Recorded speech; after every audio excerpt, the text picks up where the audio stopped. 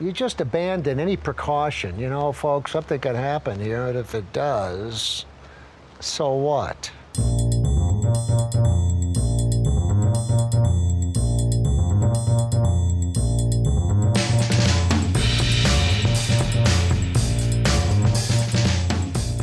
Hey friends, welcome to Nathan for Us, a Nathan Fielder fan podcast. This week we have a very special episode. We are covering The Rehearsal, Episode 5, Apocalypto, with our friends Av and Alex from Pretty Good Podcast. So please enjoy the episode and let us know what you think.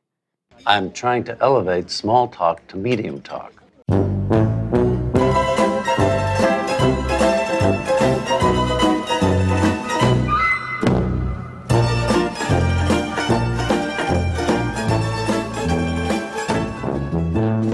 Hi, I'm Alexander Chester. And Av, you have a platform. You should support Israel. I'm Av Sadetsky, and I still do all the holidays and stuff. I'm Kelly White, and I'm currently making a list of all the things that are satanic so that I know when I'm doing something and how to avoid them. And hi, I'm Megan, and winter is very expensive to maintain.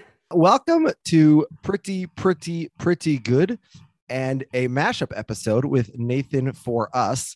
Pretty Good, of course, formerly a Curb Your Enthusiasm podcast and presently a The Rehearsal podcast. And Kelly and Megan from Nathan for Us, which is a podcast that has covered all of Nathan for You before turning to The Rehearsal. We're here today to discuss episode 5, Apocalypto, and it's a merged podcast. We're very excited. This episode originally aired on HBO on August 12th, 2022. And are you guys ready to eat the poo? Because this might get a little bit dirty. Well, it was Kelly's concept. So, I'm just here. Yeah. You always eat. So ready. I'm so ready. I'm really excited that we're talking to you guys about this because Megan and I are famously not very religious. So I don't know if we had that many takes. So I think it'll be a good time to do a collab podcast.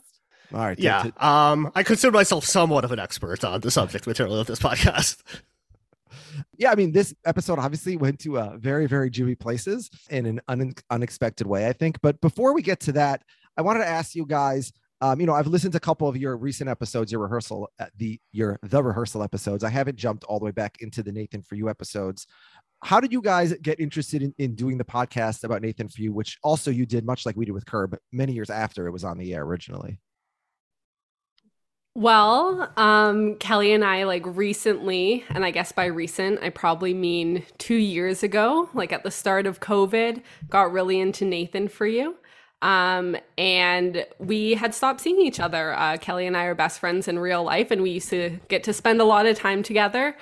We also both love podcasts, and it's something that we talk about quite often.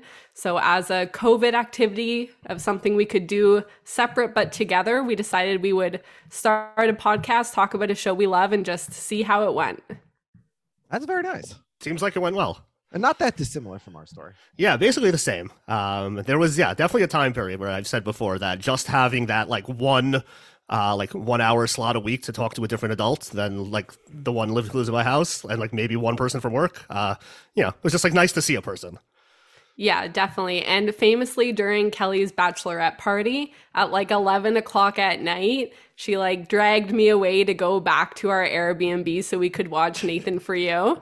So we bailed on her bachelorette party to watch Nathan for You, and we passed out on the couch while everyone else kept partying.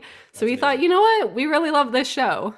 Yeah, we're basically experts at this point, I would say. And I think we made a good choice doing it later, post the show ending, because there's so much information about so many people and so many of the businesses that we kind of could give a little bit more color commentary than I think if we had done it when they were coming out. For sure. Yeah, they become TV characters at that point rather than people. So it makes it more convenient to do podcasts. Did you get roped into doing this podcast by Nathan Fielder trying to convince you that you can make a lot of money doing a podcast about Nathan for You? If you can make a lot of money from it, I'm not aware of it. Yeah. Well, a lot of his ideas are not great. To be fair, a lot of his ideas are not lucrative, so. Yeah. This is in the hobby category. Yeah. We've all kept our day jobs. Yes. Us as well. All right, so how are we going to do this? Should we jump into the episode? Yeah, we can just dive in Let's do with it. a very wholesome home video. We open this rehearsal to Nathan Fielder playing dad with his child, and I guess they were playing doctor. Do we think that Dr. Farts is a qualified professional? Well, they don't just call him Dr. Fart if he didn't go through medical school. Like you, Yeah. that would be fraudulent.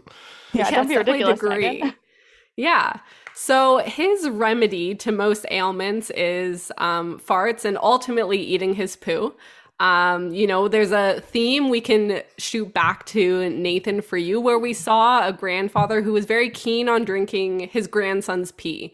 Do we think that this is a medical advancement that we've moved to poo, or how do we feel about this remedy?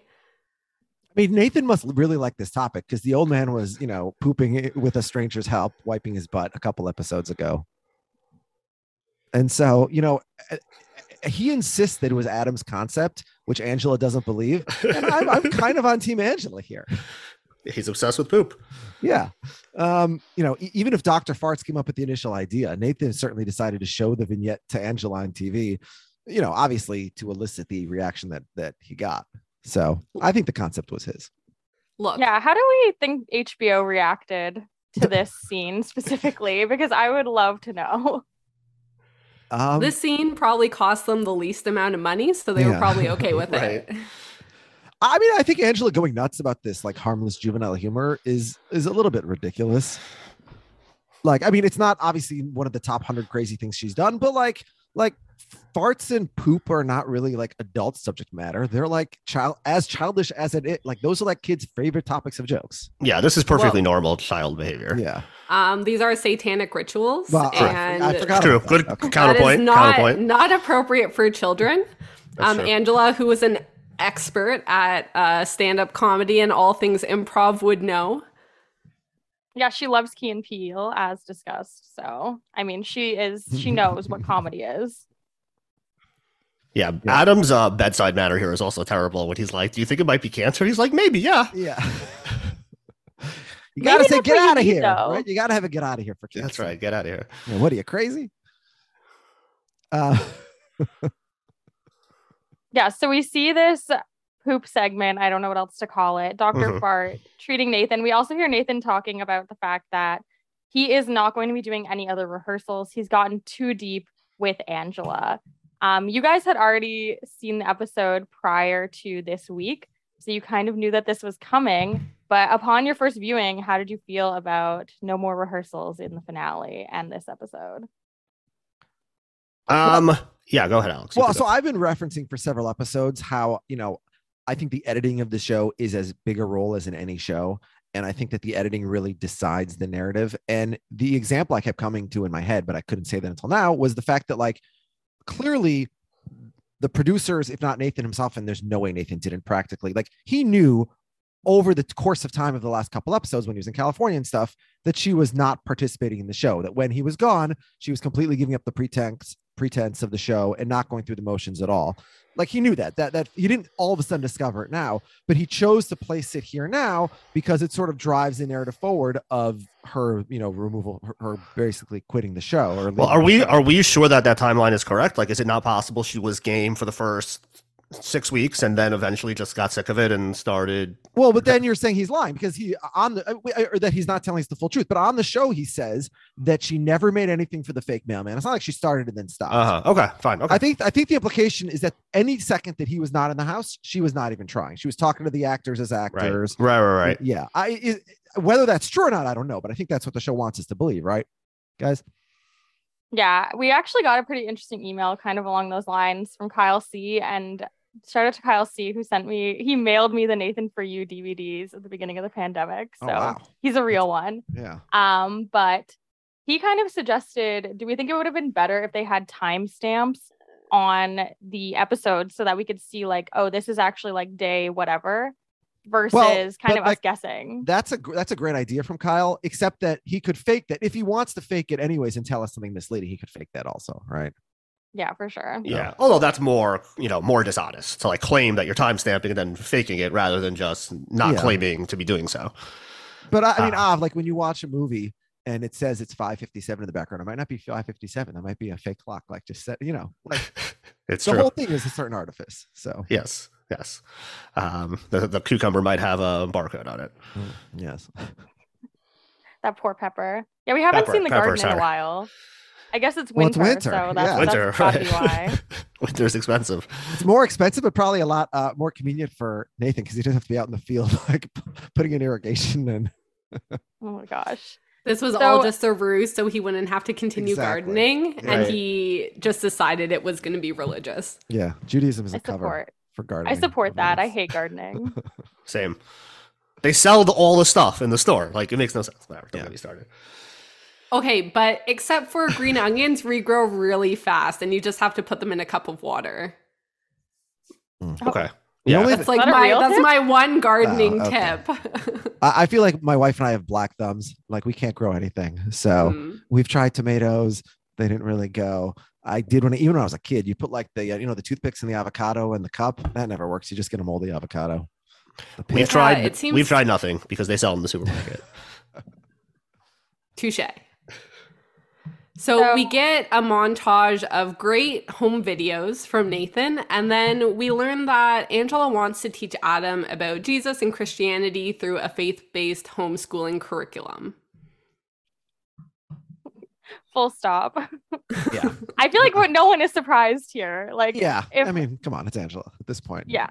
What else was she gonna do? She was not gonna send them to any other like secular school. I mean, it's satanic for sure. I Public did school find, is definitely on the list. Yeah, I did find the website that she was looking at, 26 faith-based homeschool curriculum choices. That's some It's good a lot of research. choices.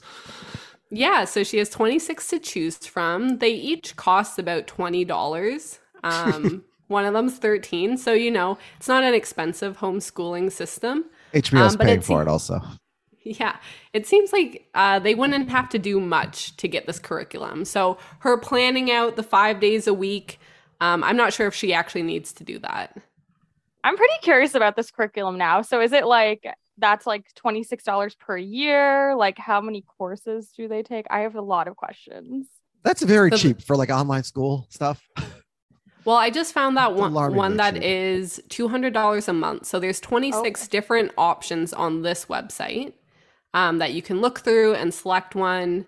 So every time they did flash to her on a computer looking it up, she was actually reading about faith-based education systems. She wasn't on a completely different website.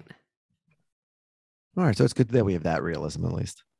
Yeah, it really solidified that this is a real life scenario. When Nathan's around, of course. Yes.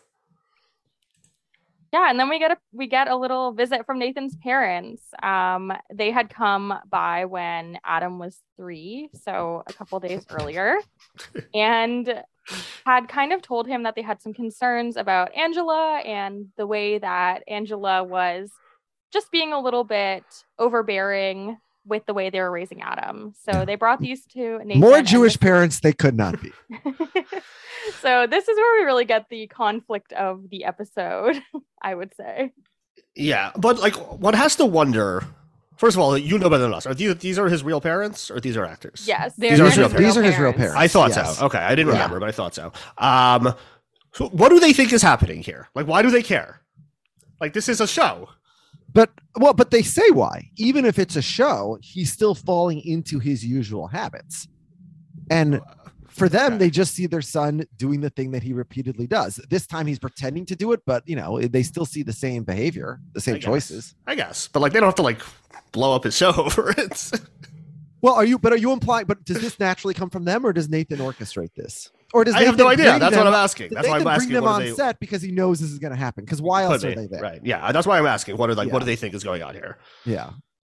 I feel like unless your parents are extremely Christian, it would be very shocking to introduce them to Angela. Like, especially since Nathan is Jewish, I feel like there's no way that he didn't realize this was going to be drama. Yeah. I mean, he still does all the holidays and stuff. But he doesn't go to synagogue because he says it's too boring. It's boring. He's not wrong. Yeah. So I love the parents. I just thought they remind me of so many people I know. Yeah, they're great. They're great. They're Which unfortunately will also be true for another Jew we meet later. Yeah, correct. Yeah, I will say it does feel like the divorce Nathan went through clearly is like affecting this whole situation that we see. And we see a lot of like different things happening. One specific moment that I really want to talk about, Nathan goes to take the cookies out of the oven. And one, Angela tells him, make sure you put on oven mitts, which is a wild thing to tell a 38-year-old man. And two, she brings them upstairs to like show them to her so she can check if they're done. I don't know. Would you guys ever be like, yes, I will do that for you? Because I feel like my husband would be like, no, you can just walk downstairs. Well, that's why they're showing it, to demonstrate how like he's completely giving in to her, and he's turning into the subservient role, of other relationships. But to me, it seems a little fake. Like, I don't think Angela required that, right? I think he was doing that, for effect a little bit. Yeah, maybe. I mean, she could be like Loretta Black. She was demanding like that. Yeah, Loretta was. Yeah, that's a good callback to the previous topic of half of this podcast. Yes. Yeah, I mean, I guess, they're really diving into this whole like Nathan's thing of like, he just goes with the flow and he doesn't push back and builds up tension. And so do we know, or do we think that this was like religious issues played a big role in his divorce, or is that, just unrelated?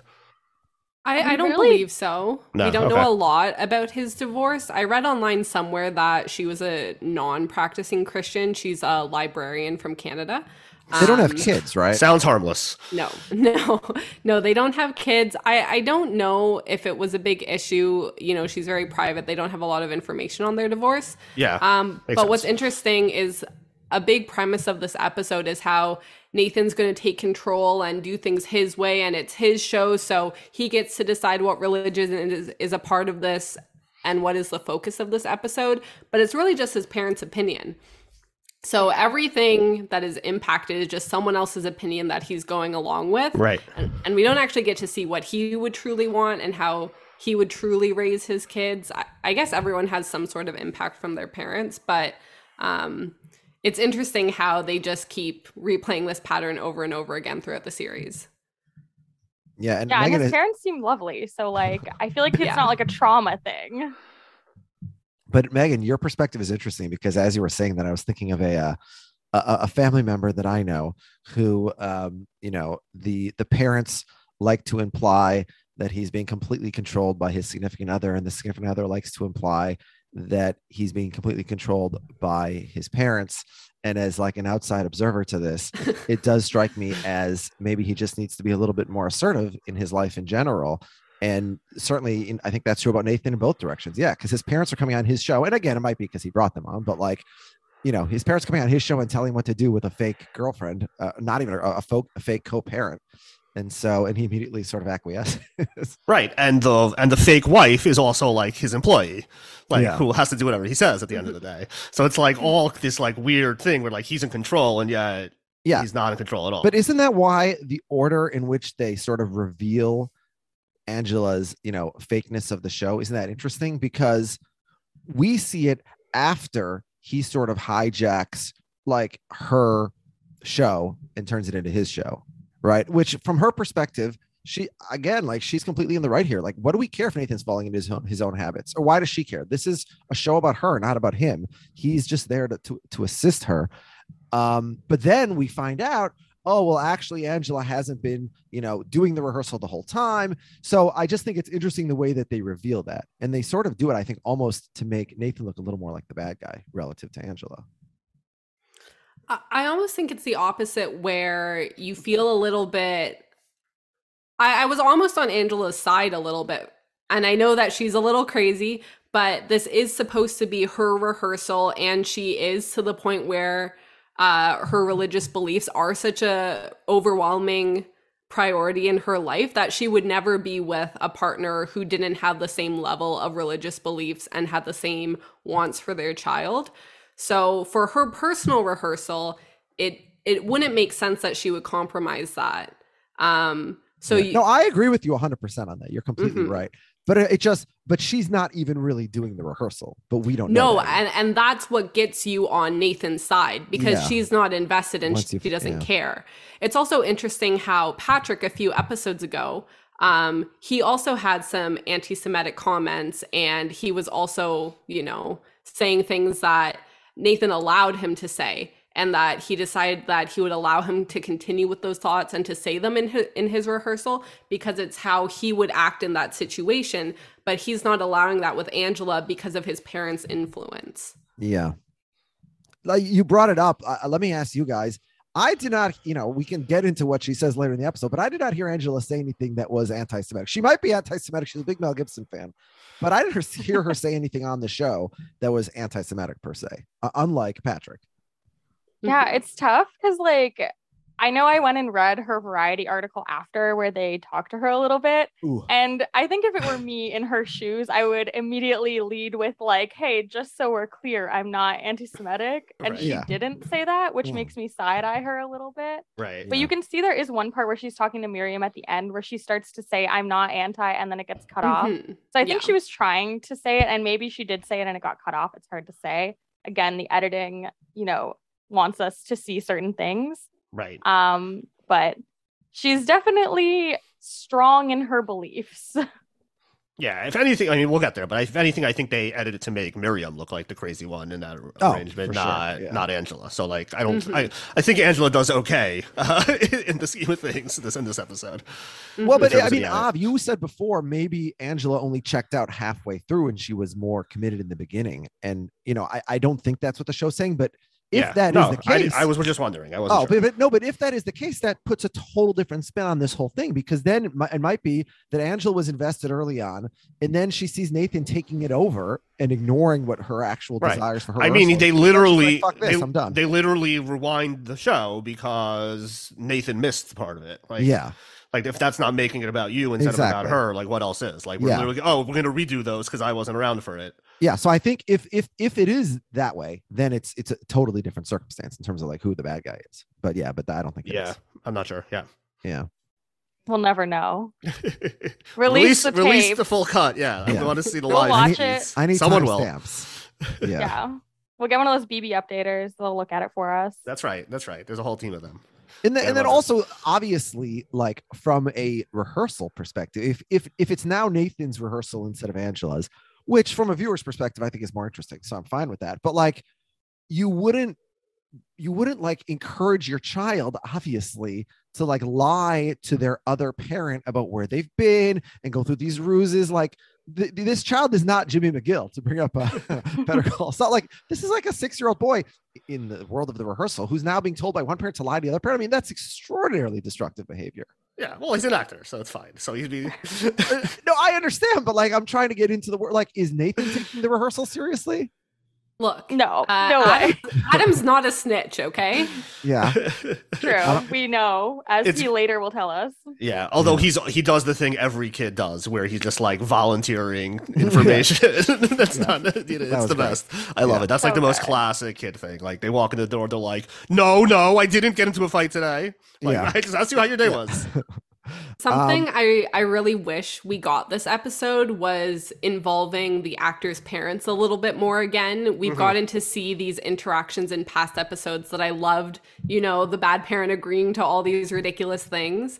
But I wish that they had shown a clip of Nathan calling the parents back and saying, hey, we're going to be raising Adam as Christian, and then calling back and saying, oh, no, we're also going to be raising him as Jewish in secret. Also, he's not getting swimming lessons. Yeah. So I would have really loved that interaction. Right. Yeah, we were under the impression he was getting swimming lessons out of this at least. Yeah, I think they're getting much less consent from the parents, because Robin, it turns out from his Vice interview, it has a long rap sheet with law enforcement. So when the little bit that they show of Robin on the screen with the mom, and Nathan's like, oh, are you okay with him being the co-parent? She's like, yeah, he seems fine. They did not disclose very much to those parents. Robin mainly interacted with a robot baby, though. So Yeah. Right.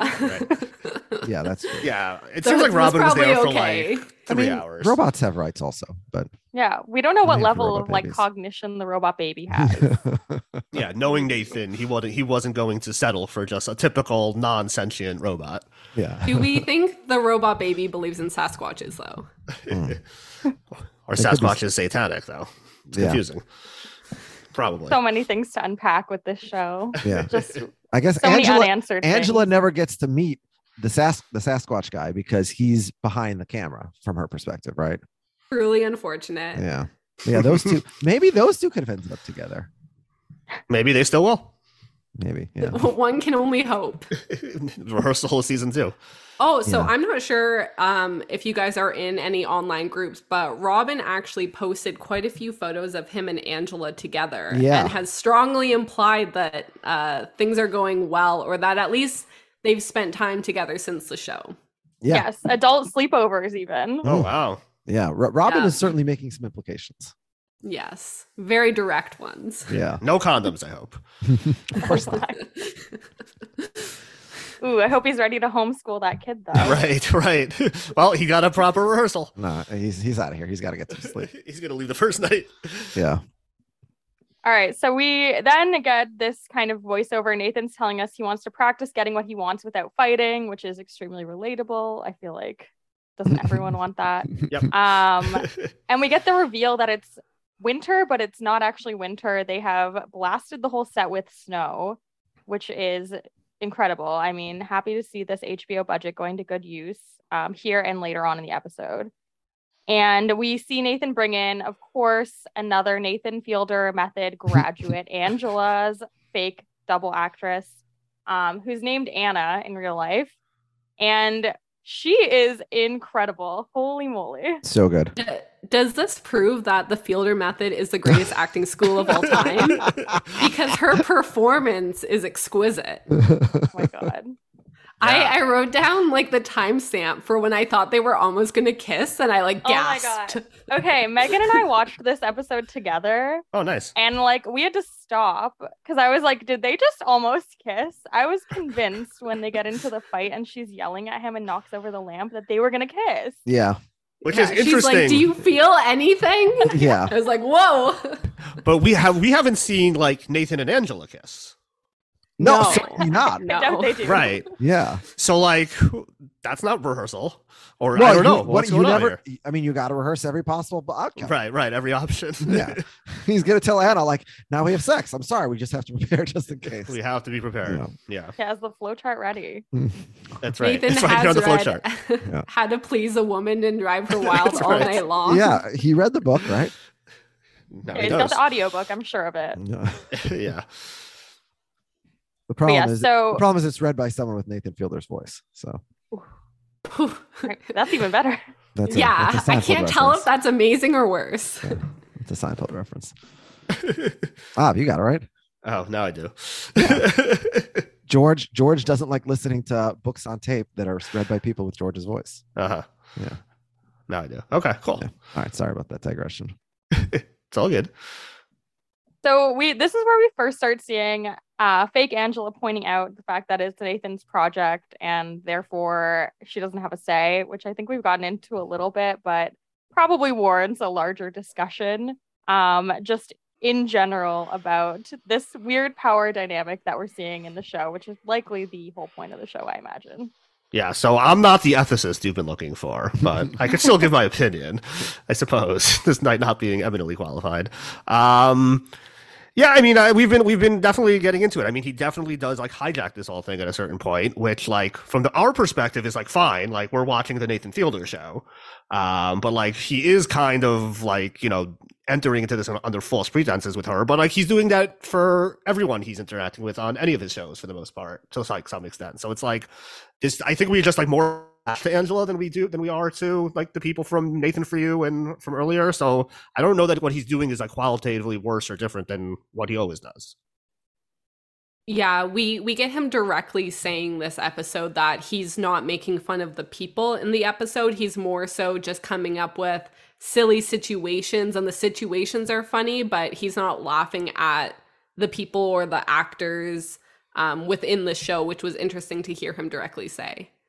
Yeah. I mean, he certainly, maybe he believes that. I mean, I don't know. Like, certainly he's like choosing people that lend themselves to being funny in a certain way, right? Yeah, like he's not like randomly going out into the world and being like, oh, let's do it with this guy. Yeah. He said this in old interviews too, like going back to like 2014. He's talked about the fact that like his goal is always to put people in these weird situations, and then he likes being involved in them specifically. So I definitely feel like he's not just like making it up on the spot. This is like a very strong opinion he's always had. Yeah. You guys have covered all the Nathan For Yous. Have you looked at any of his like stuff, his pre-Nathan For You stuff, like his local Canadian stuff? Yeah, this hour has 22 minutes. Yeah, I've seen some of those tallest clips Canadian. It's really good stuff. It's very, very funny, and yeah, I feel like I need to get into more of it. How long has that show been on the air in Toronto, in Canada? Because when I lived in Toronto 25 years ago, it was on the air.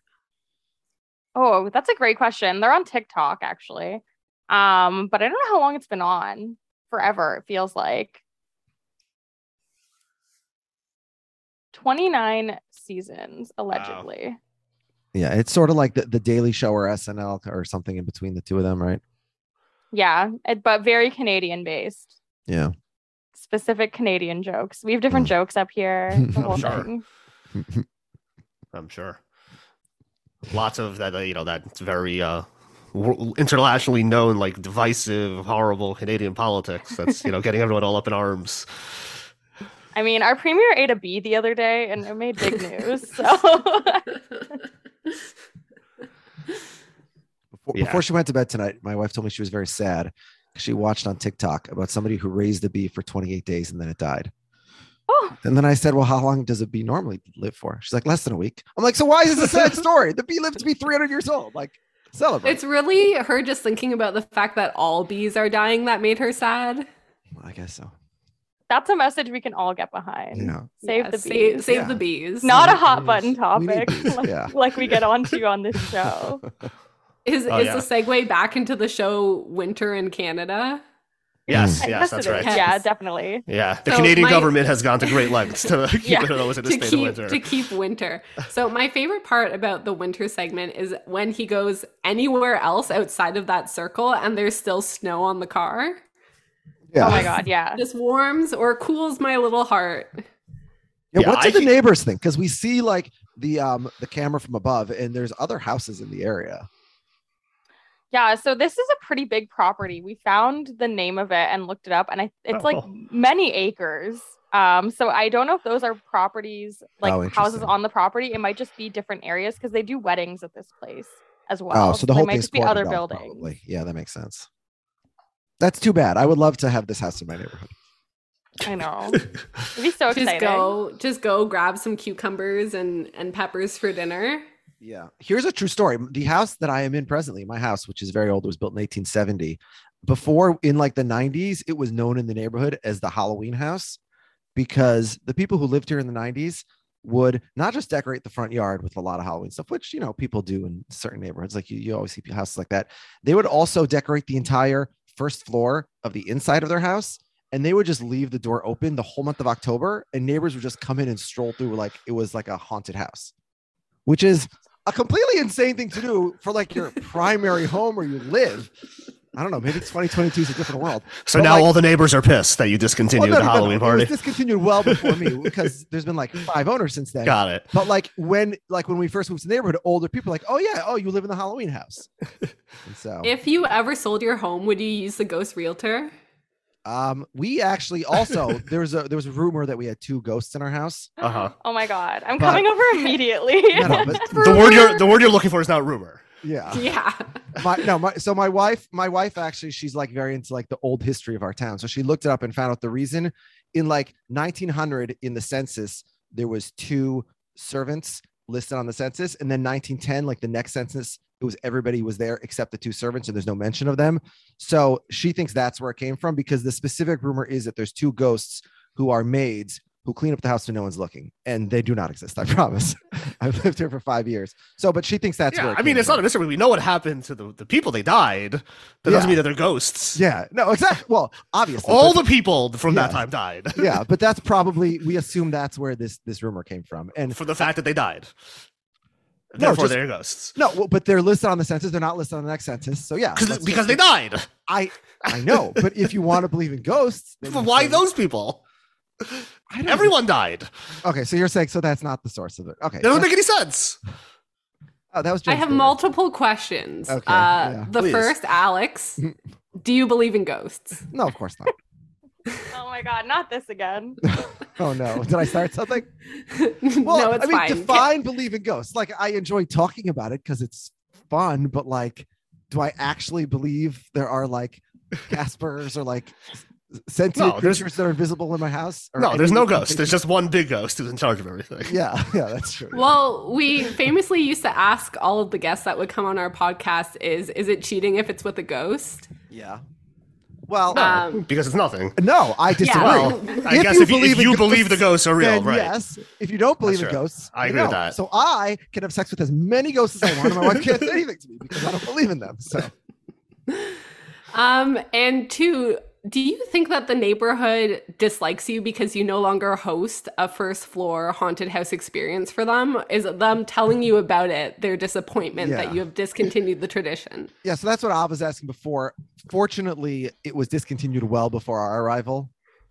And like 5 owners before, like there's been a lot of owners. You didn't ruin the tradition. Yeah. And also most of our neighbors are also like, there's in my immediate vicinity, there's very few that have been here for more, like even longer than us. It's like a lot of turnover. So yeah, maybe. Yeah, right. They're just like really passive aggressive neighbors. They're like, oh, the Halloween house. All right. It's the Halloween. So you know what goes on Halloween, right? Yeah.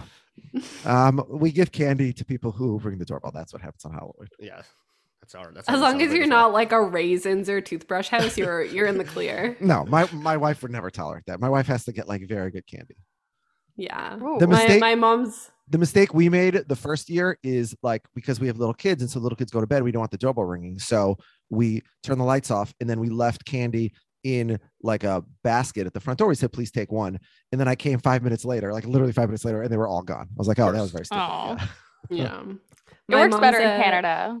Oh, Canadians are too honest for that. Yeah, we would only take one. But my mom's a school teacher, and so she always gets the full-size chocolate bars because she wants to be beloved in the town. So she gives out the good chocolate. That's as good as it gets, a full-size candy bar. All right, so we go back to Nathan and Angela. They're talking in real life, real Angela. He broaches the subject. She's a hard no. She says she cannot participate in Judaism at all. And then she throws in that Apocalypto is her favorite movie ever. And like Passion of the Christ is right there. So I'm so confused by this. It's very confusing. Nathan's disappointed.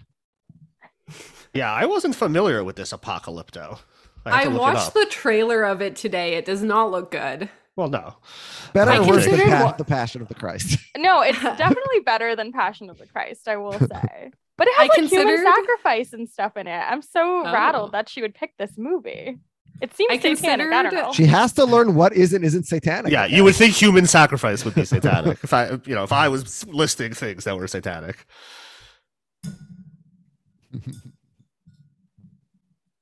Do we think that the practice conversation would have gone better if they had done it in the Raising Cane's instead? Yes, always. Probably. Yeah, of course. Yeah, you're eating good chicken. It's not about the conversation. It's about where you have the conversation. You're pretending to eat good chicken. Yeah, he didn't employ his other tactics that we saw him use with Core, which is like he needed Angela to take a bite and then say the thing so that her mouth was full and she couldn't respond. Oh, yeah, that's true. I totally forgot about that. Next time. Yeah, I'm surprised they haven't, and you might argue maybe this is what happened here, but like they haven't done any rehearsals where like doing the rehearsal is what screwed it up. Like you could totally see that happening. Like you kind of like overhyped yourself for a conversation that's like not that big of a deal. Like that could have easily happened with Core, right? Like he was building up this huge thing, and like Nathan was like hyping that up for him, and like he was like going through a conversation that wasn't really that bad. And that is what happened though, isn't it? No, because it ended up being fine. He ended up coming through. Yeah. Yeah, it was fine. But here, like, it goes very badly, and like, I wonder if, like, you know, fake Angela, like, kind of like prepared her to be on like such a defensive that he like comes in the wrong way. I don't know. Yeah, I Obviously, feel like this doesn't go well. This episode, we see Nathan a lot more aggressive than we do in any other episode of the rehearsal, certainly, and even some episodes of Nathan For You. Like, I think we see him break character a lot in this one. So let me ask you the question, because I think like the biggest moment in the episode, right? Like that we talked about the almost kiss with Anna as fake Angela. Do we think that that's his real reaction, or do we think he's an actor? Because if he's an actor, he's a very good actor.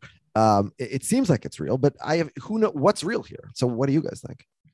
Well, he's coming out with a scripted show, The Curse, soon, where we'll see him as an actual actor, and we can confirm if he's a good actor or not. Fair. For now, it's very hard to Will he be performing the Fielder method in that show? That's the question. Yeah, it's really hard to say. It feels like his response to Anna, to me, looked like he was acting, or at least like he was in the head space of like, I'm Nathan Fielder of the rehearsal. But he doesn't want us to think that, right? Like that's what, yeah.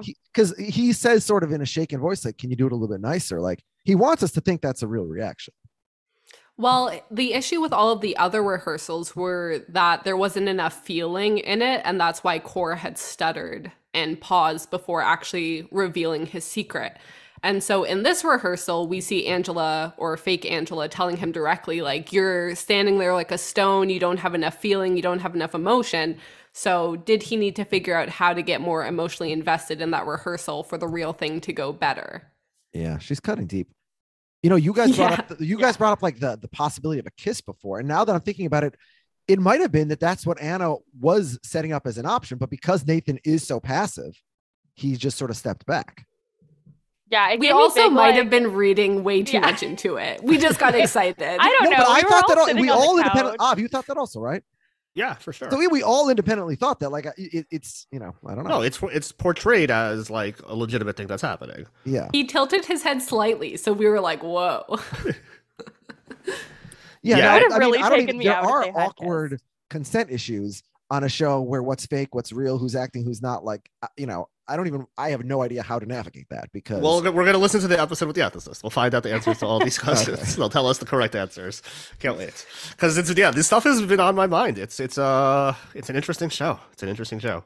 Well, in Nathan For You, he hires an actor to go on a date with, and like even now there's still articles written about how much chemistry they have, and how like they're probably dating. Even in the bio about Nathan's divorce, it talks about Maisie, this actress, who he was probably seeing because they had so much chemistry on the show, and she was very clearly an actor hired for this as an escort. And so even actors who are told, oh, treat me this certain way, people will think that it's real after the fact. Yeah, I mean, most people meet partners at work, right? Isn't like statistically like, so this is his work. Megan, what? You met your partner at work? Oh, well, kind of, yeah. So did I. We met and we were working in the same place at the same time. Although we 50%. Were equals. It's but it's very different, obviously, when one is like the creator of the whole show. Yeah. I was getting there's shades like that of power dynamic. Yeah. I was getting shades of the "I love you" again girl when he said the like when she do it again but nicer. Yeah, that's exactly what it sounded like to me when he kept just saying again and like getting more upset. So I want to see the clip of her doing it nicer. Maybe they kissed. Whoa. Maybe they're dating. Release the footage. Yeah. Release them all. So we get this big argument that goes on between Nathan and Angela, and then Nathan decides the best way to move forward is he's going to sign up Adam for swimming lessons, but secretly he's actually taking him to synagogue, but he realizes he can't actually answer a lot of the questions that Adam has, so instead he finds a tutor. The craziest part about this whole thing for me was that everything is happening and it's still COVID. Like every time they leave the house, everyone's in a mask, and it's like very jarring. Yeah, and at the synagogue, there's so few people and they're so spread out, and you have to remind yourself, like, oh no, this is why we're doing this in this super remote place again. Right. Yeah, but like I think like Portland is probably a more COVID conscious place than many parts of America. Also, anyway, even now, Probably. Yeah. Yeah. Now, one of Adam's questions, of course, is why do the women not wear hats? Which to us as Orthodox Jews is funny because Orthodox Jewish women always cover their hair, more so than the men actually. But of course, yeah, in the synagogue, in most synagogues, it's not really like that. So yeah, it's pretty wild that he wins Adam over with kippah. He's like, here, I have a kippah for you. Yes. Do you want it? Because I ask my boys all the time and they say no. So I feel like it's like the most leading thing ever, though. If you ask a kid if they want anything, and then you're like, but you can't have it if you don't do this, like they're obviously gonna say then my yes. kids will say, oh great, then I can go eat a cheeseburger. That sounds much better.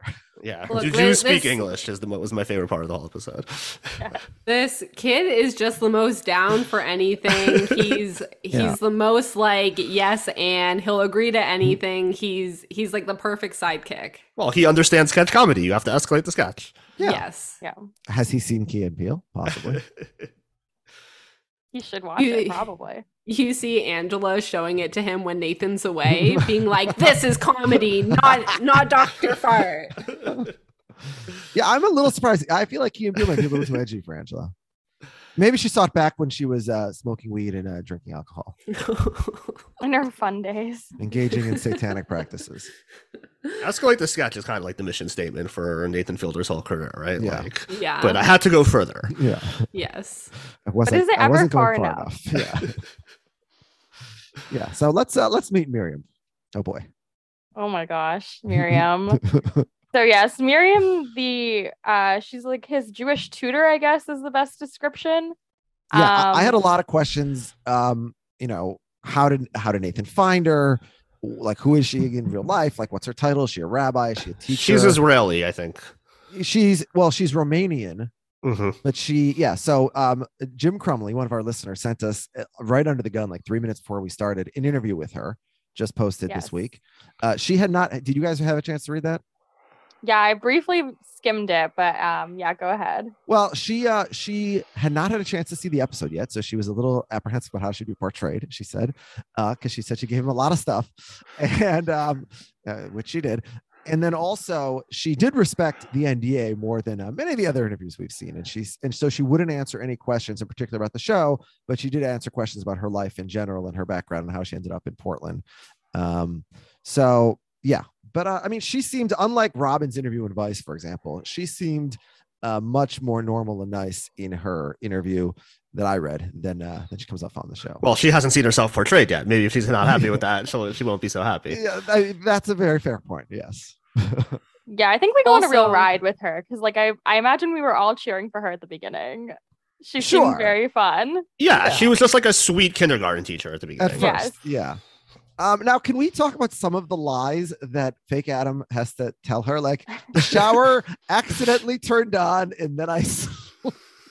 But fake Adam pulled that out immediately. Like, I love him so much. Yeah, he's great. I mean, I don't want to get like really dark here, but like, usually if a parent is like forcing a child to lie in like these ridiculous ways to strangers, it's to hide something like very bad, right? Like, you always tell kids like you should never have secrets, right? You can have surprises but never secrets, and like it's like very bad and like, I don't know what, if we look at it from the context of like, what does Miriam think is happening here? What does she think the relationship is? Because if I, unless she knew it was like that there was a fake parent, like if I saw, and it kind of sounded from the interview that I read, that we read, it kind of sounded like she did know that it was a fake relationship or that it was a rehearsal relationship. But like, if she didn't, if I'm like seeing a child come out and give an obvious lie about a parent in the bathroom, I'd be like very nervous, Yeah, the bathroom situation especially is like very uncomfy. Yeah. I mean, it's not something to joke about, like, yeah, when he's like, oh, well, he fell, he actually turned the shower on, right, like alarm bell should be going off there. Like, that's not normal. Watching the show, especially the ending where they were talking about getting Angela to leave and the fact that Nathan has custody and she was surprised by that, it really led me to believe that she was not aware that it was a fake relationship. Yeah, well, I think that's I mean, if that's the interpretation, then she's like an insanely evil person, right? Yeah. Like she was like cheering. Okay. Well, okay. So yeah. So she shows up in the middle of non-winter and sees pretend winter everywhere, which means it's not Hanukkah. Hanukkah's in December. Right. That's true. I didn't even think of that. She's right. celebrating She's like a fake Hanukkah, which is clearly not. So I have to assume, I have to assume that she knows it's fake, because otherwise her response to this child's mother has just moved out should not be the word awesome. That's like fucking psychopathic. Well, if she really thinks she's like, oh, you know, crazy anti-Semite, I don't know, whatever. But No, but it's then never the good for a child. I mean, but the flip side of that, though, if it's fake, she shouldn't like feel that strongly that she needs to go like confront this woman. Listen, she's a zealot fighting anti-Semites wherever she finds them. Like it's not really their kid. She traveled from Romania to New York to Portland to find anti-Semites, and she's here. That's right. Wherever she finds them. She's a Nazi hunter. And she's finding them in all sorts of places. Yeah. I mean, listen, she finds anti-Semites, and our friend Angela, not our friend, but she finds Satanists. Listen, so. you don't just overcook a hamburger. Yeah. Yeah. So we get to Miriam thinks Angela's an anti-Semite, and I think Angela's many things, but that's not one of them. Yeah, unless they just like they cut out worse things. We have no idea. Like maybe there was stuff that she said that justified it. On the air, she says she wants to raise her child. She doesn't want her raise her child to be part Jewish because she's a faithful Christian. Like that's a reasonable position. Completely fine. Yeah. Yeah. Lots of people feel that way. Yeah. Well, lots of people feel that way. Completely fine, maybe not. But lots of that's a normal Miriam thing. says maybe one day you'll understand that the world does not revolve around Jesus Christ. Like, I'm not really sure about that. It kind of does. You might want to fact check that. Yeah. What year is it, right? It's rough. It's rough watching their interaction. It's just like the whole thing is hard to watch. And Nathan's just kind of standing there taking Miriam's side as best he can, as Miriam shoots from the hip, as she has told us in the car ride over.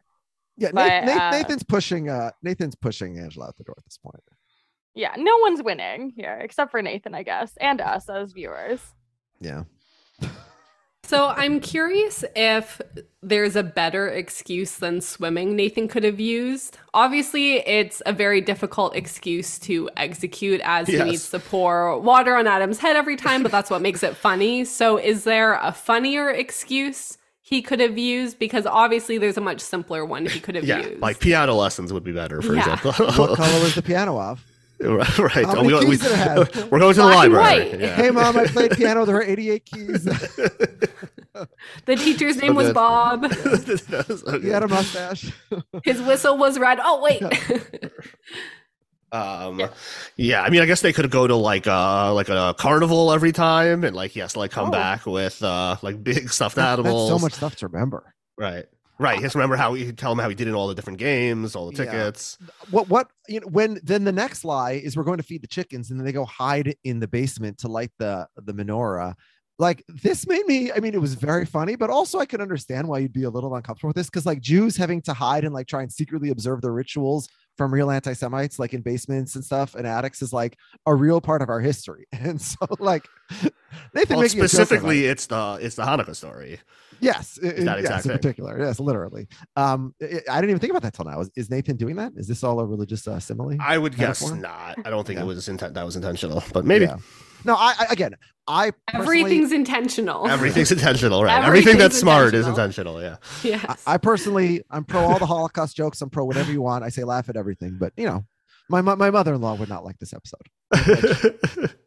Now, I feel like there's definite access to this basement from the main house, because we see Nathan's cats roaming around in the basement. And obviously he has not locked his cats in the basement.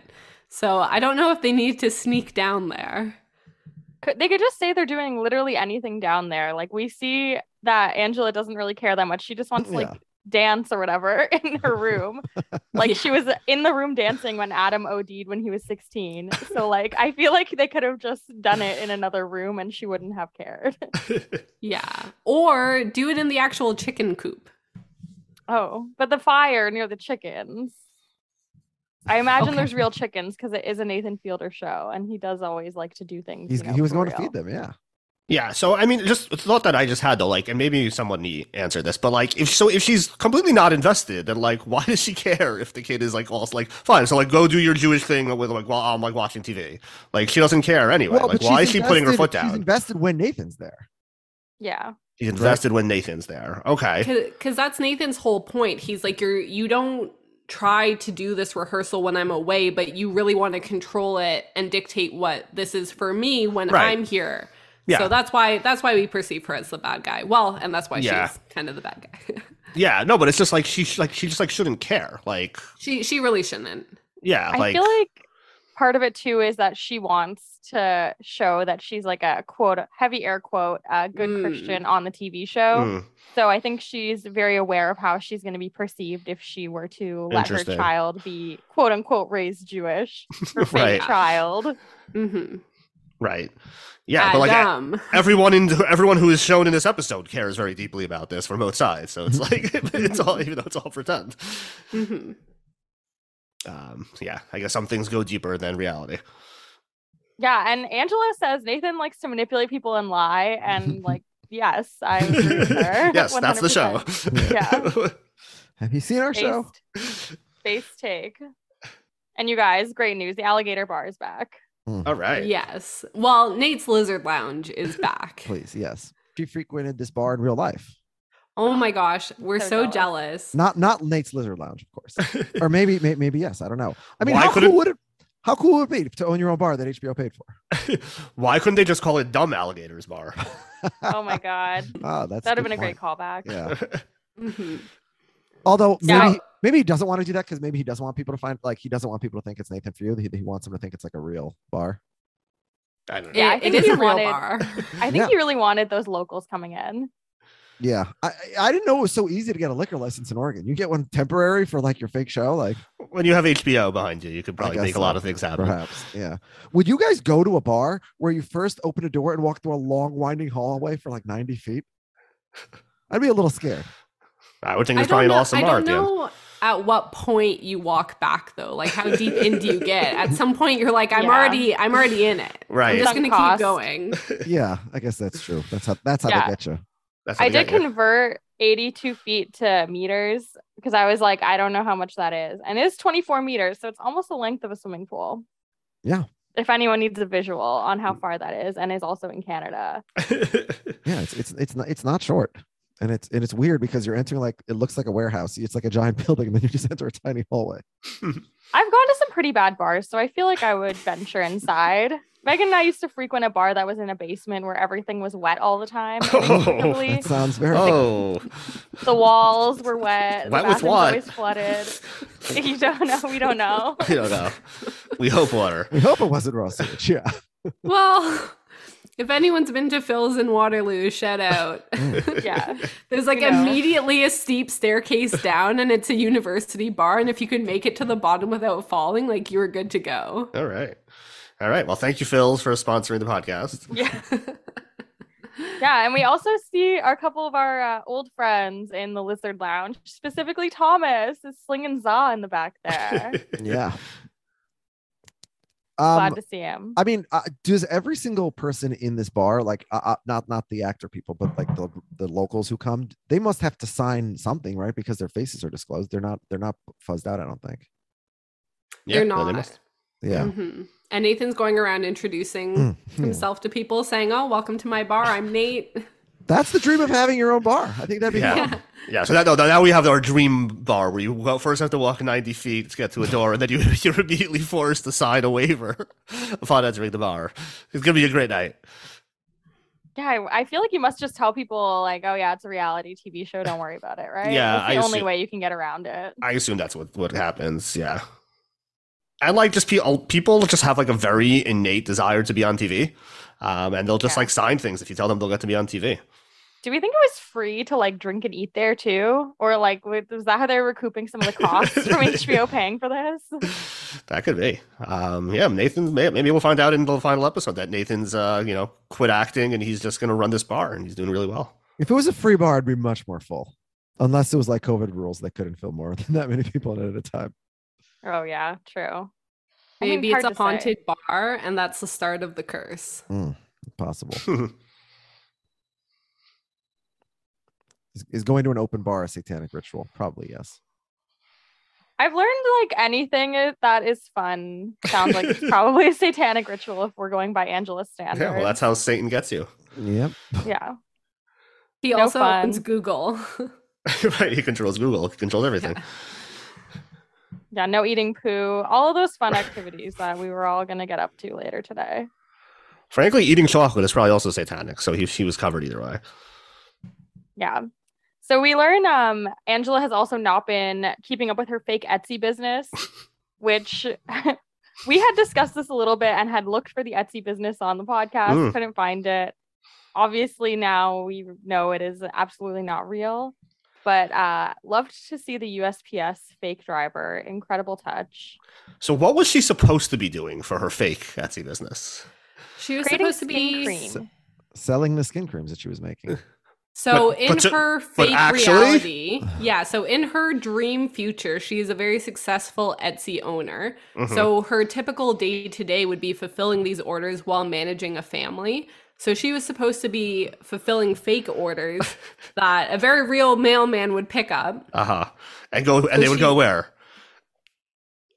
Who Great knows? question. Like, was somebody really buying drives around. stuff? Is there a customer out there on Etsy who didn't get their stuff because Angela blew it off? That's what I want to know. I know. I think HBO just bought something and mailed it to them. Yeah, Okay, I wonder if they were I just see. like empty boxes she was supposed to be packing too. Right? Yeah. I'd really like them to drill down more on this. We saw her making skin cream at one point. So there was at least a brief period of time she was actively creating. Yeah, you know, follow your dreams, everybody. If For you want to sure. start an Etsy business, go right ahead and do that. But don't fulfill fake orders. Yeah, Yeah. if somebody buys your stuff, you should send it to them. But yeah, how do we feel when fake Angela threw the lamp also in their argument? Riveting. I love Riveting her. TV. I wish she'd throw a fake lamp at me. Listen, she's escalating. She knows how to do improv. Right, she's learning. She really does. She wanted Nathan to feel something. Oh, he felt Yeah. something. Yeah. Yeah, and then we do get the big confrontation of real life Nathan and Angela. He calls her controlling, and she kind of pushes it back onto him. And she says, you know, I can't see the end in sight. I feel like I've gotten closure from the project, and she decides she wants to leave. So I'm surprised that they didn't actually let her experience the 18-year-old Adam. Do we think that they filmed that and then she left, and they didn't show it, or that just never happened? Sounded like she said she was done. No. Yeah, I would guess that they never got back. She quit the past way that wherever they Patrick are. quit. Yeah, I mean, she got Off to go to find a funnel cake. Yeah, she got to go to 15 at least with Josh. Right. He only died once. He only died the one time. I mean, I don't blame her for this at all. Like, it's pretty shitty that Nathan turned back time on her. Yeah. She probably didn't know she was going to be here for this long. I understand why she would quit as well. Yeah, 'cause it seems completely reasonable to me that she's had it. It's a very crazy thing to begin with. So listen, she did it for a long time. It's like not working out. So time to move on. But it's a great house. So Yeah, I would also try to keep that going instead of going back to my apartment. fair. Yeah, her apartment was pretty small. I wonder if she could work as like a PA or something. All right, so I want to talk about for a second. You know, you referenced it and you said it was like the great confrontation, and I'm really disappointed because like it wasn't like to me like the Nathan and the fake Angela going hard at him was like to me like the best part to that point of the show, of the series. You know, Nathan again, like, is he acting? Is he actually affected? And then you're so excited, or speaking for myself, you guys tell me if you disagree. I was so excited, like, to see Nathan discover that Angela's been faking it the whole time. And I'm like, yes, he's going to confront her about how she's faked it. And it's going to be so satisfying. And then we don't even get that. And it's like he rehearsed for this and everything. And he just like wilted. And it was just so disappointing to me. Like I was all pumped up to see this like confrontation, and it didn't really happen that way. And he just sort of meekly said, okay, we're going to go our separate ways. You're going to leave the show. He never calls her out for like faking it. Right. Yeah. Anyone? Yeah, I mean, I guess it wasn't like completely over the top, but like it's also just a show. Like, yeah, he's not going to be as like emotional as like.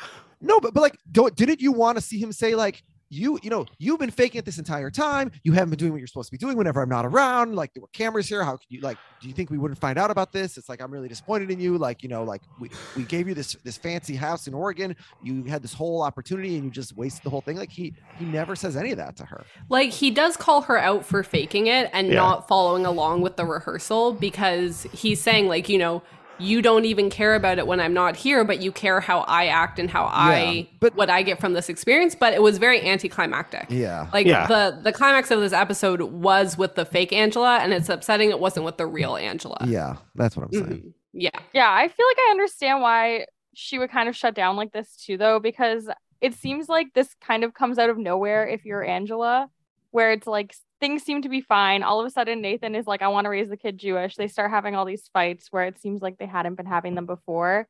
And I feel like she had just checked out like way earlier in the week, like when they were originally arguing in the kitchen. So I think by this point, she was just like, whatever. The next time he brings this up, like, I'm done. And I do think that her saying, like, I don't understand, is this a collaboration? Like, what's going on? I thought you were going to direct me more. Kind of. I really like that part of it. And I thought that her choice of words saying specifically, like, I thought you were going to direct me more, was very interesting. Yeah. Now, a lot of our listeners seem to believe that she's an actor. And I think if she was an actor, they wouldn't have left that line in.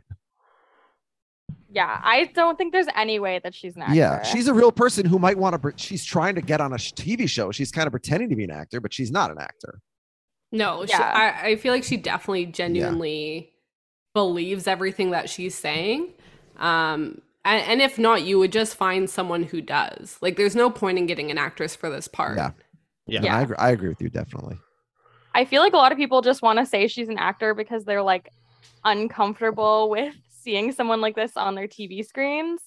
And like similar when people were upset with like Robin being on the show and that kind of stuff, like, just because someone makes you feel uncomfortable does not mean that they are not a real person. Right.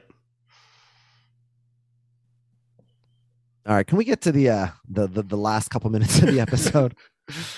Wait, I do want to talk about the glorious return. Oh, okay, sorry. Yeah, the divorce, when he tells Adam about the divorce. Very casual. Your mother is gone. And then when he asks Adam, like, who am I? Who am I? And he's like, daddy. Yeah. I love it when the kids don't remember who he is. It's my favorite. Well, the kid's 6. Yeah. Yeah, and he's never around. He's off in LA teaching film school. Yeah, when kids just shrug and they're like, I don't know. Yeah, they don't know a lot. But yes, I do agree. We should get into this Miriam situation when she arrives back at the house, and she's so elated to hear that, Angela's gone and Nathan's going to be parenting by himself. Oh, Miriam. I just, for me especially, Angela, the way that we find out she's been faking it the whole time, I'm like so mad at her, and I'm like, oh, what a fucking asshole. She's gonna win my award for fucking asshole of the episode. And then Miriam shows up, and these last 2 minutes are like, oh, it's so terrible. Like, as I think, like, she reminds me of so many people who I think we both know of, and then maybe you guys know as well, Kelly and Megan, who like, and everyone has in their own lives people like this on whatever the issue it is, where like someone has a very strong partisan position about an issue, but doesn't really have the firmest grasp on the facts to support it. So they sort of like spout out like slogans and things they sort of half picked up, but they do it in a way that, like, for those who aren't already like fully committed to their side, I think just turns people off even more. Yeah, the way that it's presented too, where she's just kind of like talking and it's like the credits are rolling, like fade to black, and it's just Miriam like going on and Nathan barely saying anything in response. Just absolutely incredible the way that they did this. Yeah, it's like a very Veep ending. The ending is and I'm interested to see another interview with Miriam after she sees that editing. But you know what? She said, like, you have a platform, you have to put this on the show, and he put it on the show. So that's true. She did get her message out there. It's very interesting that, like, putting aside like the politics of it all, like she's like literally doing the same thing as Angela, arguably in a more nefarious way, less nefarious way, whatever. But like she's like her her only rationale for this position is tribalism. Like she's like doesn't even say because like Israel has this moral position and this political position and this legal position. It's just because like this is your team, so you should support them. Which is like literally what Angela was just being like, well, Judaism denies Christ, so nothing that could be done. Yeah, although from her perspective, he came to her because he wanted to put that perspective on, right? He came to her ostensibly because he wanted the Jewish position or whatever. But this is not the Jewish position. The Jewish position is support Israel because you're Jewish. No. It's okay. because there's reasons to. But because she's doing that's what I'm saying. She's a bad advocate for a cause. She doesn't really fully understand it, but she can't articulate it. But but she thinks that's what I'm saying. She thinks she's doing a good thing. And I think there's a lot of people like this in the world on political issues, on religious issues, who think that they're like, good partisans for their side, but they're really not because they come off in a really cringeworthy way. And, Yeah. And it's so clear that she doesn't like actually want to talk to Nathan about it. She just wants to like talk at him. Yes. Which I think makes it even worse because it's so obvious. Well, but to be fair, like Nathan, that's the reaction Nathan gives everybody. He always says, yeah sure. Right. Yeah. No matter what crazy things people say to him, like, right. Oh, they're Sasquatches and satanic. Yeah. Okay. Go on. Oh, so, okay. Like, I wonder, did she bring up like Palestinian civilians as a complete non sequitur, or like, did Nathan trigger it the way he like, brought up Mel Gibson or whatever? I don't know. To Angela. Yeah, we don't know where this came from. Yeah, I would love to hear how this came up. I mean, I'm sure that there was something that brought this up on the show, but it doesn't take much for a person of Miriam's type. Well, but let me ask you another question, because this is particularly the point that I think I'm making. Like, when Miriam sees this episode, will she think that she comes off badly in this last couple minutes, or will she not? I don't even think she will. I think she'll think that the show is like making like her like the butt of a joke, like that. Will she? I think so. Like as you said before, like the way that they frame it as like the ending of the episode, this kind of this like absurdist way where it's going past the credits is like I don't think like she's gonna view it as like, oh, they put me as like Dakota because like I had a great message. Maybe she'll. I don't know. Then she's really not self-aware. It's tough to say because like it's not like they add any like goofy music or anything, right? True. Like, and she was there for the conversation. It doesn't seem like they cut it up at any point, like when they start talking about it. So yeah, actually, you might be right. She might just be totally like, oh yeah, this is fine. Yeah, it could be. I came off great. Yeah, and this is once again like Nathan like doing the thing where he's not like standing up, right? He's just like being overpowered by someone with a stronger opinion. Yeah, I do think it's interesting that like this has come up so much more with the rehearsal, where I think people in Nathan For You were treated much worse than people who have been on this show, and had said things that are much worse than anything that has been said on the rehearsal thus far too. Yeah, that sounds right. Yeah, maybe they just signed stronger NDAs on Nathan For You. I don't know. I mean, which show had a broader audience, do you think, or a larger audience? Because HBO is bigger than Comedy Central, but like this show seems to be relatively. It's definitely more zeitgeisty. I don't know. This one is more rehearsal is. I think so. Okay. I don't know. I mean, obviously, I'm in a bubble where I host a rehearsal podcast. I see rehearsal stuff everywhere. I get push notifications on my phone. Yeah, it does seem bigger in that way than Nathan For You ever felt. I watched every episode of Nathan For You, and I was a big fan, but just like it never felt like something that anyone was talking about it contemporaneously. Yeah, I feel like I would agree. Yeah, I feel like HBO seems way bigger. Yeah. Anecdotally, more people listen to the rehearsal podcasts than our Nathan For Us podcast. More people listen to the rehearsal podcast than our current podcasts. Yeah, I think that has to do with it that it's coming out weekly. Yeah. Yeah. Yes, it's much more interesting than a show that was on in 2002. And the donuts that they ate apparently were very good. So at least they got to end on that part. Yes, but they're not real sufganiyot. It's not real. No, sufganiyot are delicious. That is correct. Miriam is not wrong about everything. All right, are we ready for our ratings of the episode? I think so. Well, I don't know how official any of these rankings really are. Right, I'm ready. Why don't you go first? All right. I thought this episode was very fun overall.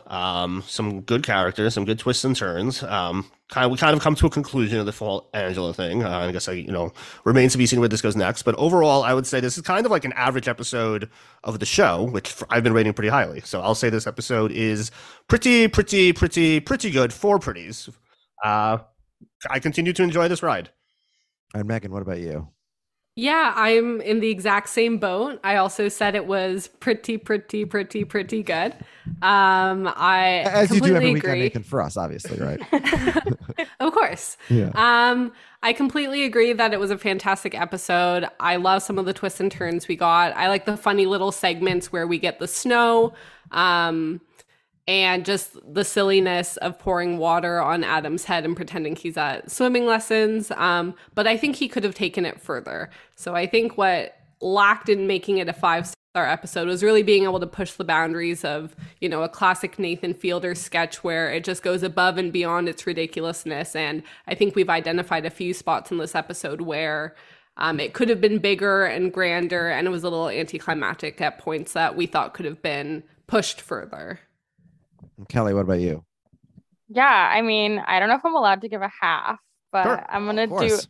There's two pretty- schools of thought. Either you say the word very quickly or you just say the first few letters of the word. pretty good. Okay. Like a 3.5 for me. I thought it was actually, this might be a hot take, but I actually thought this was the weakest episode that we've seen so far. Oh wow. For me personally. And I think part of it is like, honestly, I'm a little bit tired of Angela. I just think that we've seen so much of her, and while I think that the episode had a good message and it was interesting to kind of see the different things that they talked about, especially in terms of like the reality TV of it all, I just thought that it was a little bit too much Angela for my liking. Yeah, and I guess it is also just like kind of frustrating at the end that the whole like Angela thing didn't really add up to much. And now it's just gonna be like, all right, now let's see how this works out with Nathan on his own in episode 6. So it's like that wasn't the show. But Yeah, I reserve the but right that was to the love show. it next week. We just if it's didn't realize. I guess, right? Yeah. I mean, we saw the names of the episodes right away. HBO released those, and episode 6 is called Pretend Daddy. So Yeah. him being the dad, you know, of the kid at the end of the episode was, I think, pretty clear from episode like 3 or so. That's where we were going. right, I guess. And in the poster and everything, it has his fake family. Yeah, But right. I think it would he's be the only real one, exactly. So I think after the show, it's very clear the direction that it was going. And partway through, he knew that he would be the only one playing with this family. But it would be interesting to know at the very beginning, especially with the core episode, what he thought this show would be. Because I suspect that this is not how he envisioned it going. Yeah, I think you guys tackled it in your first episode where you talked about like the pilot kind of being clearly like something completely different and before And- COVID. Right. Yeah. Yeah. Definitely agree with that. But you Yeah. guys have touched on a debate. Like some of our listeners think, like, no, he sketched out this whole thing from the beginning. He knew exactly where it was going. He was just finding like the route to get there. I don't think so. I think Patrick leaving is very anticlimactic. I think not having more rehearsals when the show is called The Rehearsal. Right. I would agree that Angela could have paid off a little bit more. Her just leaving on a very pleasant note and, you know, saying thank you quite a few times. I think it could have been much more dramatic if it was planned ahead of time. I think we could have had more rehearsals if there was at least one every episode, even if they wanted this overarching plot. I think COVID had a very large impact, and being able to find people definitely impacted it as well. Yeah, I mean, I kind of find it hard to believe that like the plan from the beginning was for like Nathan to like take over this whole thing and like kick the woman out. Like, Was the plan from the beginning of Game of Thrones for Blank to take over the throne at the end? Like, just Well, because yes. we didn't see it doesn't mean that wasn't the plan all along. Do you think you have to censor for spoilers still? I'm just trying to be sensitive here. I don't. always so sensitive. It's 1-1. It's the giant. One That'd with the be giant fun. Yeah, he's That'd have been classic. would have been Yeah. better. Yeah. Before I get to my rating, I just noticed that the whole time I've been here, I've been drinking Waterloo Oh. seltzer, and we Oh. talked about Phil's in Waterloo. So There you go. I notice it's orange and it's too satanic for this episode. it's Very pe- Halloween. Are peaches satanic? I don't know. Right. Oh, that's what he says, right? I'm going to come home with oranges. You're going to say this. Yeah. That's great. Too bad, unfortunately. Yeah, peach. All right, so you know, I didn't like the last few minutes of the episode just because I was like, it was too cringeworthy for me. I was frustrated by the lack of the confrontation with Angela going as I thought it might. But like as a concept, I think this episode is just brilliant. To me, it finally reveals where we're actually going all along, which is this is about Nathan. It's not about Angela. It's not about anyone else. It raises even more questions about what's real and what, Nathan's emotions and confronting his tendencies in romantic relationships and his religion and his cultural identity. Is this actually Nathan Fielder? Is this all an act? Like, I'm just super, super fascinated to see the finale, to get a deeper glimpse of that. I also think just talking it through with you guys, like on this podcast, I've become like, we really highlighted the parallel of like Angela controlling him and then his parents controlling him and then Miriam controlling him. And I've brought up how like the Hanukkah story is about, hiding your, so I really like all of that. So for me, I'm going to say it's pretty good. So that's 4.5. Oh my. Whoa. I really, really, really like this episode. Just, the last couple minutes, a couple things annoy me, but listen, making me cringe doesn't necessarily mean it's not good. It just, let's go to the come with guys or gals. Oh, come on, be a come with guy. And I'll go first, and I'm going to do something. I don't know if it's allowed. Nathan Fielder, he's my come with guy.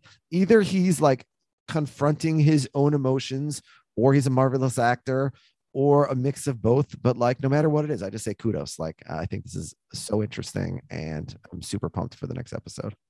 Kelly, what about you? I got to give it up to my man. He worked his way through medical school. I'm going to give it to Dr. Fart today. I really liked the opening. I thought it was super funny. And I just think that the kid actors, all of them so far, have been pretty good.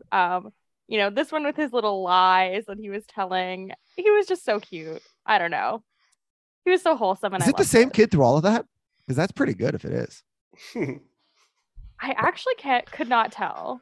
So Dr. Farts was different than the swimming kid.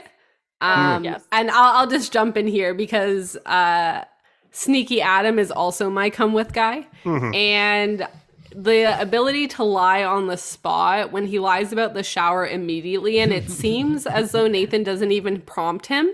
He seems like the most come with guy, and he's like almost saying lies before Nathan. He's like, no, I got this covered. Don't even worry. He rehearsed like, for these lies. Yeah, he's like, I know what's going on. He could have even come up with the fact that they were taking swimming lessons, and I wouldn't be surprised. He's like leaning over in the parking lot, letting him dump water on his head. So 2 different versions of Adam. There's 2 different come with guys here. I like Adam number 2.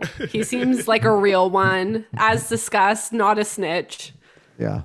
Yeah, I'm going with a come with gal. I'm going with fake Angela. She was dynamite. Much more intense than real Angela, which it takes a lot. And she just, she actually almost won Nathan over in more ways than one. So she wins my award. I was so sure that it was going to be 3 fake Angelas and then me vouching for Adam because fake Angela was spectacular. Yeah, she was amazing. Really good. And she's he's going to get work isn't she out of also this. working at the Lizard Lounge? Yes. Yeah. She's a bartender. She's also the bartender. She's all over the Moonlighting. place. Yeah. By the way, I did just look up on Wikipedia the ratings for the rehearsal compared to Nathan For You, and it might surprise you to learn that many, many, many more people watched Nathan For You than watched the rehearsal. Nathan For You averaged, a bunch of these episodes like 300,000, 500,000, 400,000, and the rehearsal is like paltry. It's like 50,000, 56,000, 117,000, 87,000. We know all of them. Yeah, it's it's a funny thing how bubbles work. But like yeah, the percentage of those people that are listening to one of these podcasts is kind of crazy, actually. But it's like it's being covered like everywhere, and like I don't think Nathan For You ever felt like it was, but maybe I'm just misremembering. Well, isn't it just like how Mad Men never had the viewers of 2.5 Men, but like Exactly. It's just a simple function. Scale. Everybody had Comedy Central on cable, and now you have to subscribe, and there's all different streamers, and it's got to be pushed to the front of your page, and like. There's shows on Netflix that have 100 million viewers that I've never heard of because they're just not on my page. It's not in my bubble. So yeah, I feel like HBO is not doing them any favors with like the marketing either. I feel like they have not pushed the show very much. Oh, yeah, and it's super weird, but they make it seem even weirder in the promotions. And Nathan hasn't posted on any of his own social medias really about it. He hasn't been promoting it as the episodes are coming out. It's been very quiet on all of his pages. He hasn't even come on our podcast. Very, very rude. This was the episode to join for. And I think to all of us, of course, we're in a bit of a bubble. But again, with the episodes coming out every week, I know that Kelly and I are in a bunch of Facebook groups online. We follow the Reddit. There's constantly articles being written about it. It just seems like this much bigger thing than I guess it is because just everywhere we look, and we're just talking about it all the time. Yeah, I completely agree. You're a fucking asshole. That's what you are. Kelly, who is the fucking asshole in this episode? Oh my gosh. I have 3 people written down. I need to pick one of them. I'm going to say it's Nathan. Fair. This one. Fair. I love Nathan. I think that, in this episode specifically, we really see how much he is willing to push these kind of seemingly normal people for his own benefit. Obviously, I still love the guy, though. And I love what he's putting out. All right. What about you, Av? I'm gonna go with Miriam. I think she, she tries to start a religious war on the show, and those tend to not go well. So I think that's warrants the fucking asshole of the week. All right, Megan. So I'm a little bit more specific. I have Miriam's hip. I think it was all talk, and she gave up real quick. And also her hip deprived us of another rehearsal on the drive over. Nathan asked if she wanted to rehearse first. She said no. And we had fake Angela, an amazing actress, waiting. We could have had a big rehearsal for this scene. And she deprived us. Yeah. So Miriam's hip. What an asshole that hip is. Not a fan. Yeah.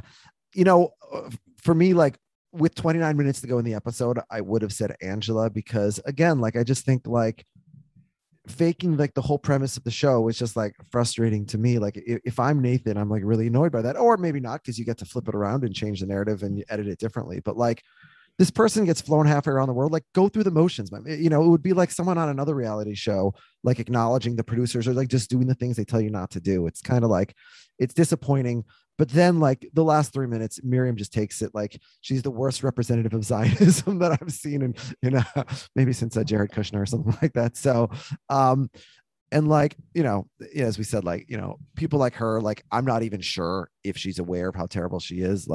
She told Nathan she wanted these things on HBO. She might even be happy. I don't know. So I'll say that Angela is my fucking asshole of the season for getting this amazing trip and not even following the rules.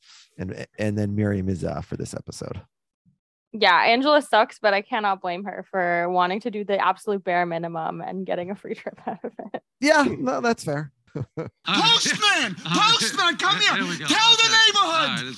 With a shanda, Larry David! Not only are you a lousy Jew, but you're a lousy human being! He screws the wife of a man in a wheelchair! A shanda! Maybe you should have given me some candy. You're a lousy Jew! All right, we have first from Will Lane, who says, hello, referring to the email you read on episode 4. I had binged all 4 episodes of the rehearsal, and when I finished, I wanted to look for a podcast. And the Pretty Good podcast was the first thing that popped up. When I got to episode 2, I heard you mention the name change, so your marketing worked.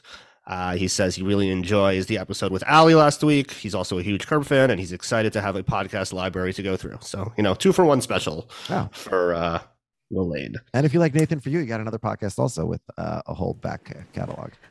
I'm a big Ali Lasher fan, and I absolutely loved the episode which she was on. I thought she was an excellent guest. Yes, thank you. What do you think of the fake Ali?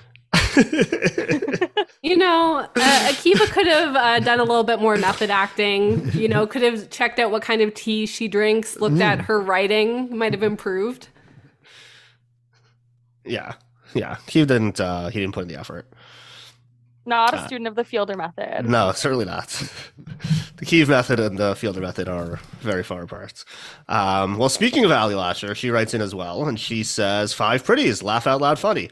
Come with guy is actress Angela for cutting to Nathan's core. Honorable mention to the child actor who pulled off flawlessly lying about his Jewish lessons. The effing asshole is honestly probably the Jewish tutor. Yeah. Agree. Base. Yeah, all base takes.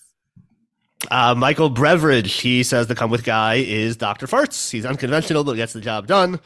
Fucking asshole is Miriam for shooting from the hip and not wanting to rehearse, which goes against everything I've learned in the last 5 weeks. Whoa. He says this is his... This is his this episode. Me? Yeah, he wrote it under. Yeah, Michael Beveridge has been studying the Nathan For Us podcast and rehearsing this email.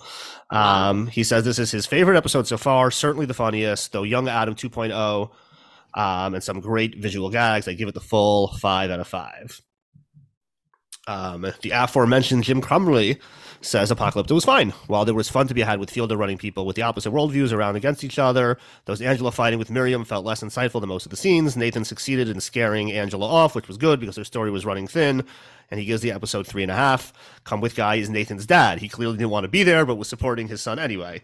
The fucking asshole is Nathan. Angela's probably a bigot, but Nathan's passive-aggressive fake swim lesson chicanery was a little bit much.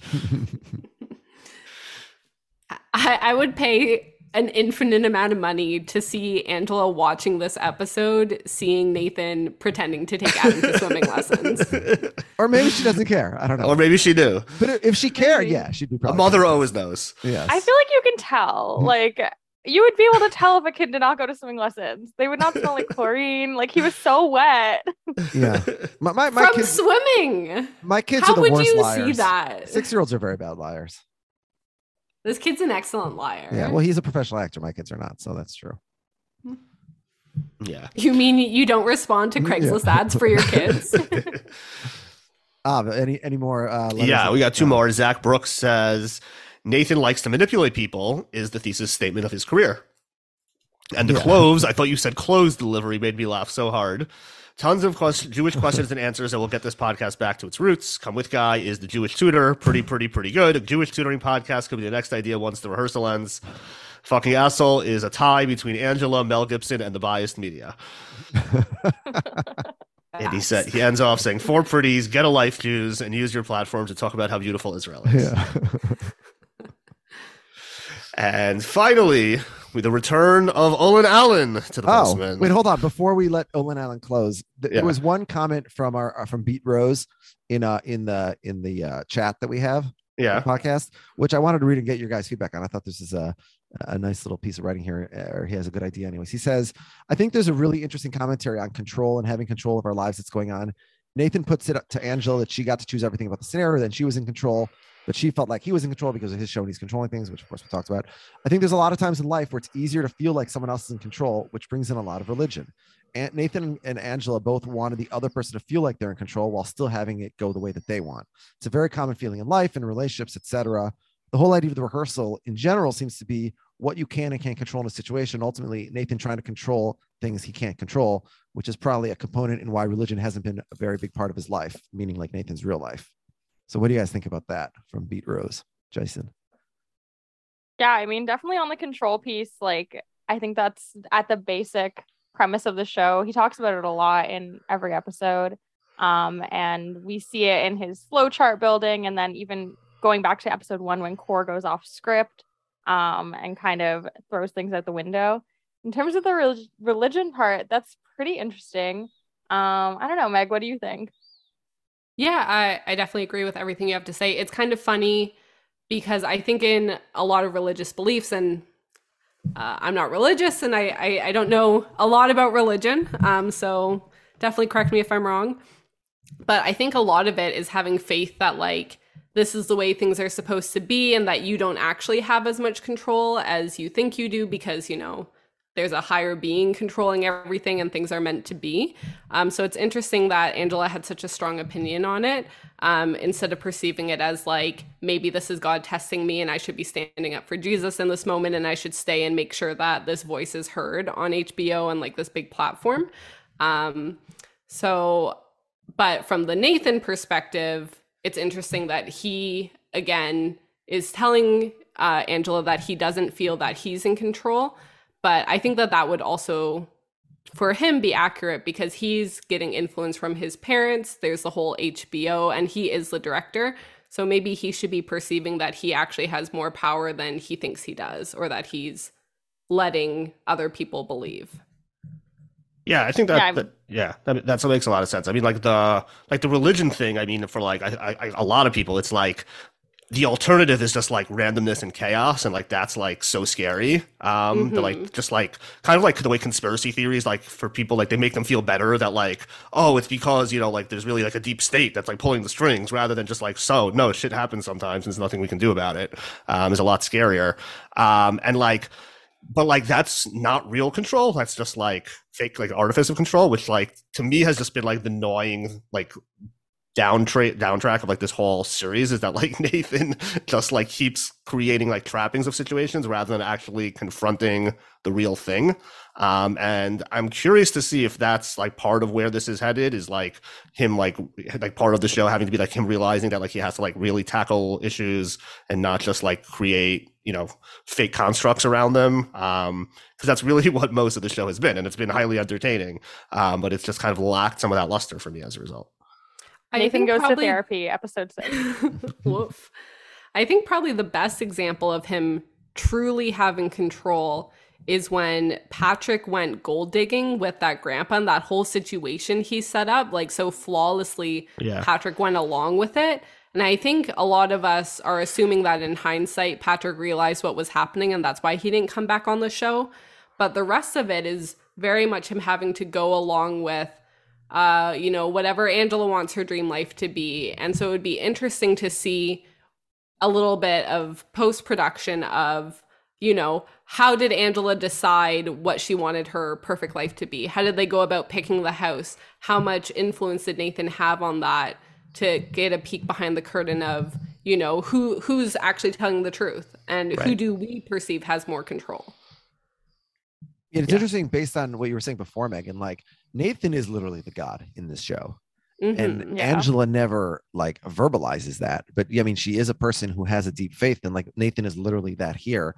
And although she doesn't verbalize it, that might be part of what makes her uncomfortable on the show. Yeah. I mean, he literally turns back time, right? Because he doesn't like how it went. Now, he did ask her though for permission to turn back time. So did she say yes because that's what she was genuinely okay with? Is it just an easy thing to say in hindsight of, oh no, you made this decision, when he actually went up and asked her? Could she have said no? Right. Well, you know, religions tell people that they have free will, which science may not agree with. So, right. So maybe Nathan just wants her to think she has free will. I think like the question of him asking her, can I turn back time too, goes back into the like, is it really a collaborative effort, or is this just Nathan's rehearsal all along? And Angela perceived that Nathan was taking it over anyway. So I think at that point, she just went along with whatever he wanted.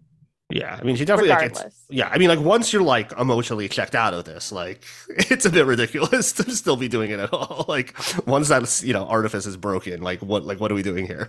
Well, so let me, you know, my wife and I were at a bar recently, and it's this bar where like it's like a mystery, and like with each drink you order, you get another clue, and you have to find out the mystery. And at a certain point, largely contributing based on how many drinks we had, I said to Jen, I'm like, do you give a shit about this? She's like, no. I'm like, so why are we doing this?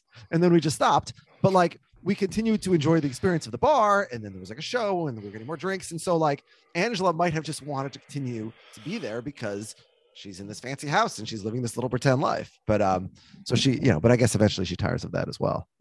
She's just a vibes girl. The mystery? No, because we didn't care.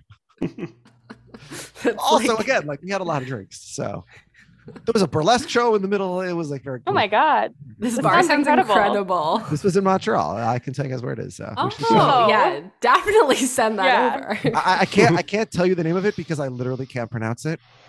That's okay. Yeah. If you just type it out, we'll figure it out. My French is very bad. They'll take it from there. Yeah. Yeah, we got this. That bar sounds incredible. So I do have a question. Yeah, go ahead. No, go ahead. So if this was all set up to be Nathan's ultimate rehearsal, if that is true, I don't think it makes sense for him to have Angela as his co-parent, because I don't think that would accurately reflect his life. So I think it's probably something he stumbled into, because there's no way he dates someone like Angela in real life, and this accurately reflects his real life situation. Yeah, I mean, then right, if that was always the plan, like why would he not have just set it up from the outset as like, we're doing my thing under like what my dream is, and like I'm going to try to bring in someone to match my, you know, interests. Yeah, I think it's probably more that this just kind of happened, and then like they kind of retrofit some of the editing in previous episodes to make it more naturally lead towards this conclusion. Mm-hmm. Yeah, I agree with that. I'm so excited to see what happens next week. Yeah. All right. So let's quickly end things off with Olin Allen, who says he was shouting at the end of the podcast that the title Apocalypto, maybe even end of the episode, that the title Apocalypto could have been related to the Mel Gibson film, which was his follow-up to The Passion of the Christ. No. What he's saying is at the end of Last last week's week's podcast. we said, why is this episode called Apocalypto? Because we have never heard of that movie. And Got Owen, it. who's a movie buff, was yelling at the podcast because of the Mel Gibson movie, and he was correct. And he was right. Yeah. I believe I may have been somewhat right. Still haven't watched the second of the show due to lack of availability, but I'm pretty much synced up with Jim Crumley. Anyway, all I have for this week is Mel Gibson, so I guess I will make him the fucking asshole. Yeah, if you're listening to this podcast without watching this show, I don't know what the hell's going on. So I don't know how you if you're having trouble potentially finding the episode, there's a wonderful Facebook group called Nathan For You Business Posting. I'm not saying you can find anything there, but it's a great discussion group and maybe you'll find something there. All right. Someone can point you in the right direction. Don't you hate to be continueds on TV? I mean, the whole reason you watch a TV show is because it ends. If I wanted a long, boring story with no point to it, I have my life. Let's briefly watch the 15-second trailer we have for next week's episode. Oh, yes. We don't get these in Canada. Oh, really? Oh, It gives you very little information. I haven't seen this yet. All right. Do you feel like I'm believable? I mean, you're a great scene partner. Good. What every parent wants to hear. I mean, some things you want to be prepared for, but you know what I mean. Oh.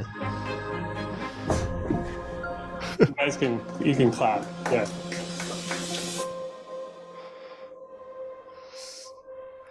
So, for podcast listeners, if you're in Canada and you haven't seen that, there's very little you can pick up from that.